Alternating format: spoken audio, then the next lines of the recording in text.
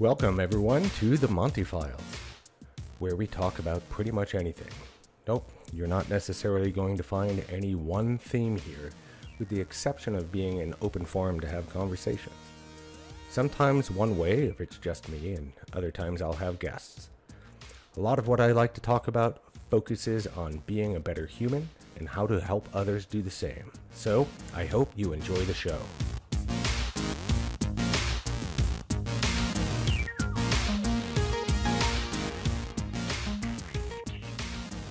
There have been a few times in my life when I've essentially been counseled to go in a certain direction. And I'm sure we've all experienced such advice, whether it's solicited or not. We're always at some proverbial fork in the road. It's just that most of the time, the decision's probably inconsequential. Sometimes, however, the decisions have unforeseen and pretty long-lasting impacts, right? So I think this post is really about a few of those instances where I've come to forks in the road and I've had to make decisions. I'm not going to go into long-lasting impacts or anything, just the bottom line outcome, if you will. So I'll start way back, and when I barely graduated from high school, my parents insisted that I had to go to a 4-year university. And when I say I barely graduated, I really mean it, right? My grade point average was literally just enough to get me out of there, right? To get me out of high school. And I'm sure the administrators were relieved. I was relieved to get out of high school at the time. But, that's a different story. But, the bottom line is I didn't want to go away.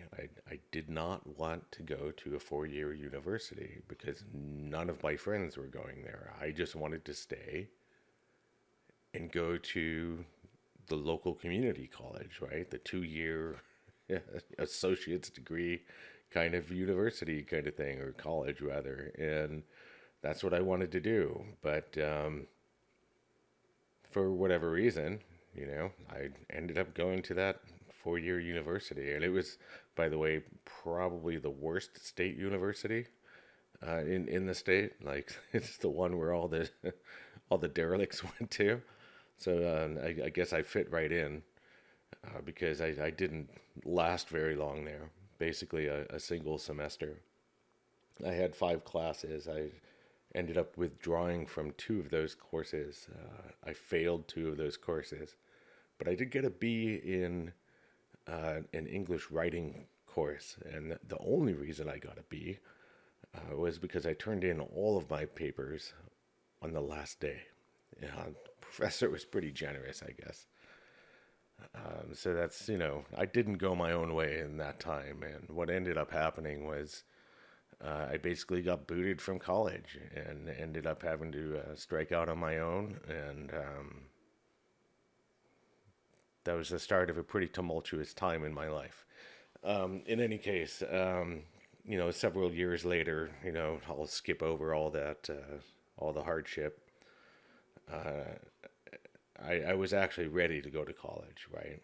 And I was fortunate enough that even though I was owed absolutely nothing, my dad said, "Hey, let's see if we can get you into a college, right? If you want to go to college, I'll pay for it." So that was nice, right? So I took advantage of that, and I did finally settle on going to Montana. It was really a choice between Montana or Utah, and I'll be honest with you, I didn't want to go to Utah. The school was fine and everything. It was a nice place, beautiful area, but I wanted some balance in my life, and Utah is pretty dry, if you know what I mean. So I decided on Montana. But when I went there, I was basically told, what you need to do is you need to declare your major to be business administration. So that's what I did. And why should it be that way? Just because that's the way it should be, right? We've always had family business, and business administration applies to pretty much anything, right? I mean, it's pretty generic. If you want to get a job, you have to know a little bit about business, at least certain pieces of it. So I started out as a business administration major, but I pretty much knew from the get go that this didn't suit me very much. It wasn't what I wanted, and in fact, I really didn't know what I wanted. And at the time, I think I wanted to be a lot of different things. I still do in some respects, but in any case, let's see, I switched from business administration to wildlife biology because I was really interested in photography of wildlife. Like that's what I wanted to do. At least that's what I thought I wanted to do. I was always a fan of Marty Stauffer until he was found out to be a little bit of a fraud in some cases. He wasn't always, but in any case, wildlife biology was a thing for me for a while. But then I really became interested in psychology, so I switched my major to psychology. And I think if I remember correctly, I was maybe like 3 credits or 3 classes or something like that shy of actually getting a bachelor's degree in psychology before I decided, you know what? I found what I love. And it was really a rekindling of a spirit that I first gained when I had my Commodore VIC 20 way, way, way, way back in the day. But I had long lost that feeling. But I found computer science again, and I ended up getting my bachelor's in computer science and ultimately my master's degree in electrical and computer engineering. And I'm still in that field today. I'm a chief product architect, and I've got a whole team of engineers doing awesome software development and a whole team of product people, which is a whole other story. But that was a choice that I made where I went my own way, right? Somebody told me, go be a business administration person, be the generic businessman. And I knew enough to say that wasn't for me.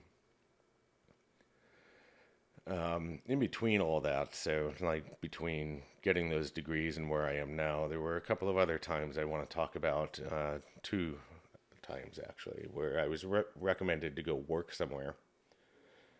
Once as an intern, and again as a full time employee. Now, in each instance, the recommendation pretty much felt unexciting and very unfulfilling to me.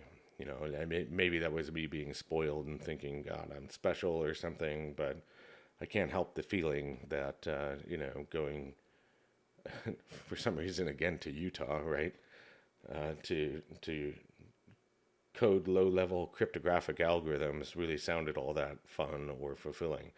So that was one instance, but what I ended up doing was for the internship, I said, you know what, I want to find an innovative security company, and at the time, I found a file integrity monitoring company that was just starting up out of Portland, Oregon, a small company.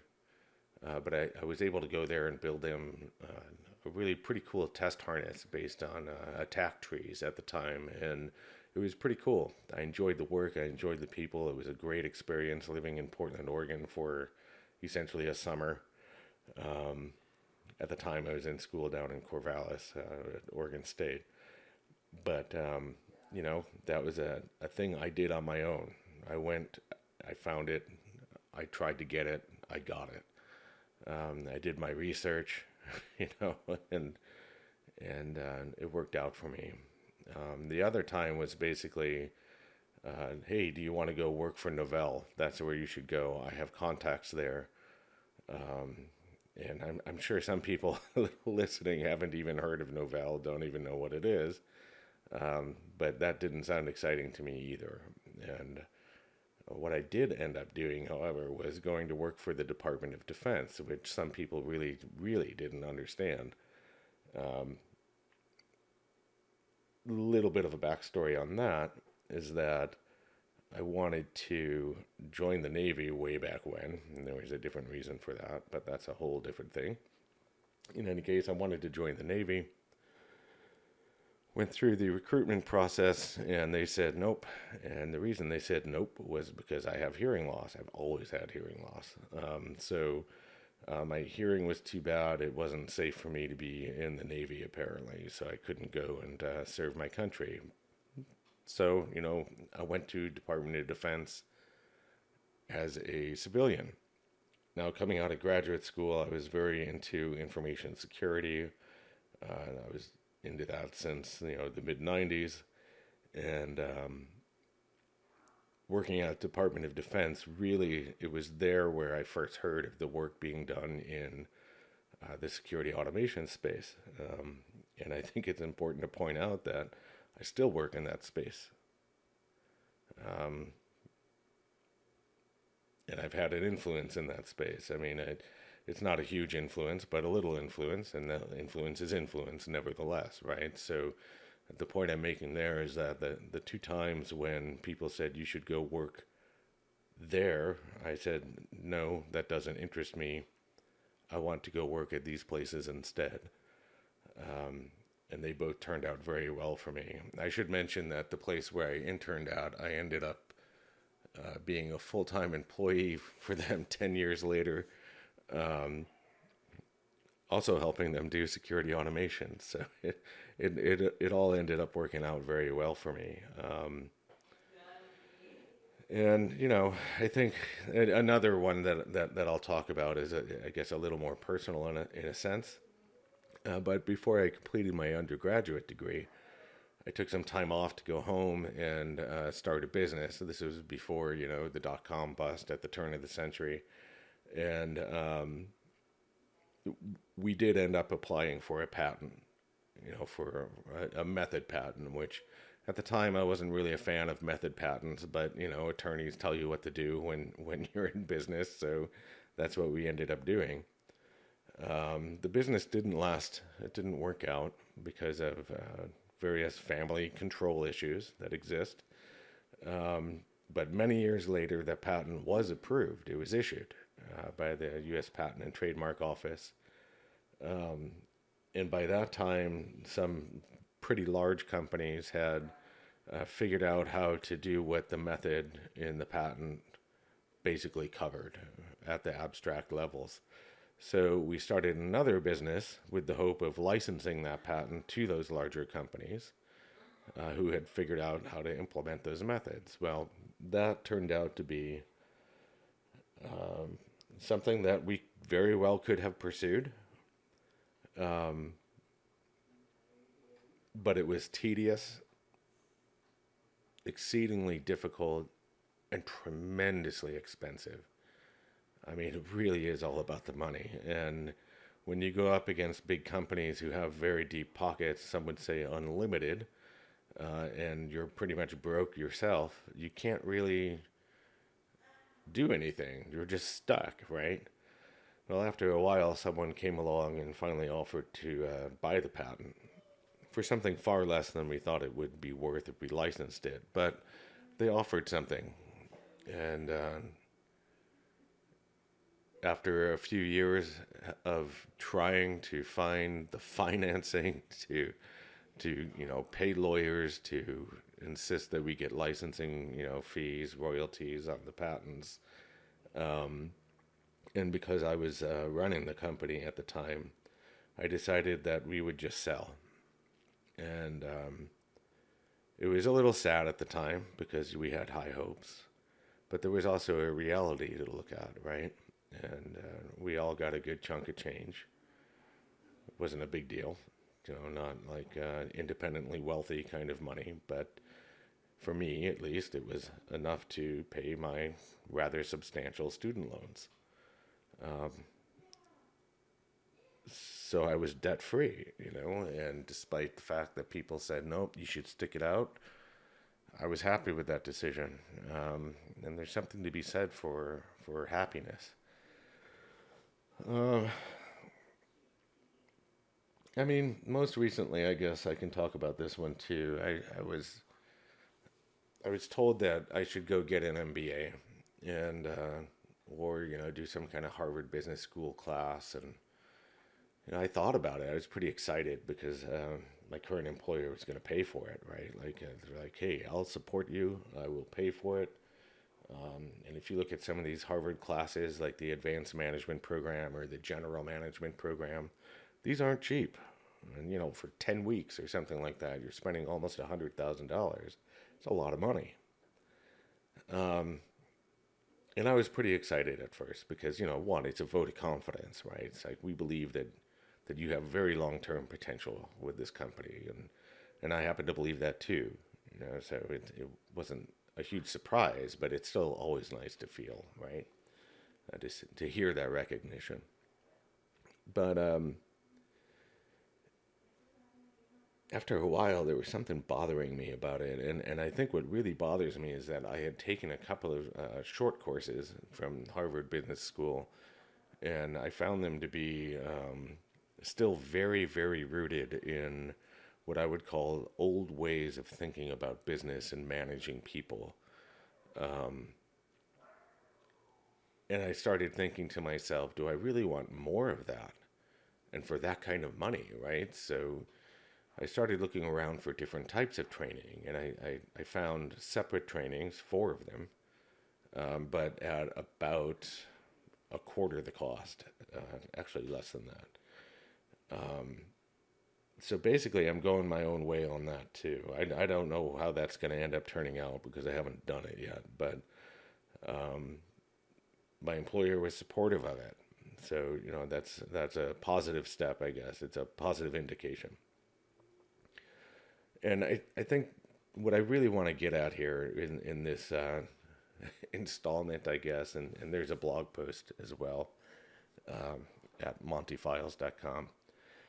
But what I really want to get to here is that in all these cases I've talked about, I was definitely happiest and most successful when I went my own way, right? When I had the confidence in my self-awareness and in my own values.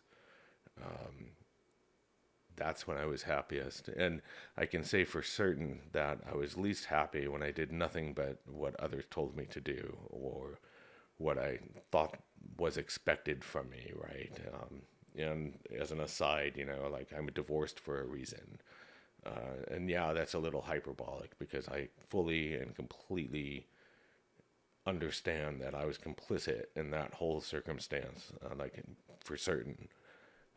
But still, a lot during those times, I did things that were contrary to my own values and what I wanted to do. So basically, I'm not saying that you should never compromise, right? Like, there's always compromise in life. But life with others is always a dance, right? And sometimes you lead, and sometimes you follow.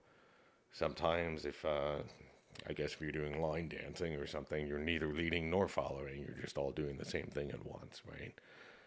You're in lockstep, so to speak. But don't be afraid. Don't be afraid to go your own way when you feel it's the right thing to do.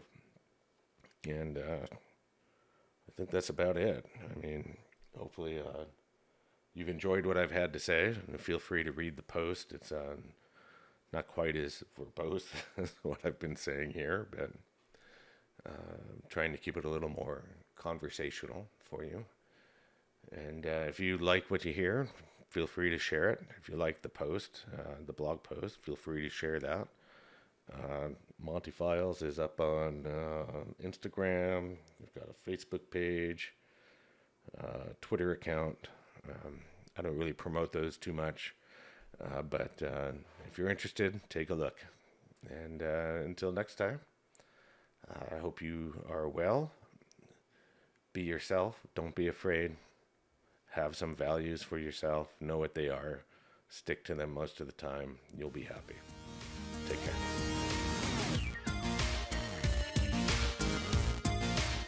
We hope you've enjoyed the time you've spent with us today. If you love the podcast or have ideas for us, please give us a shout out on Twitter or Instagram. Until next time, take a trip over to montyfiles.com and be the change you want to see in the world.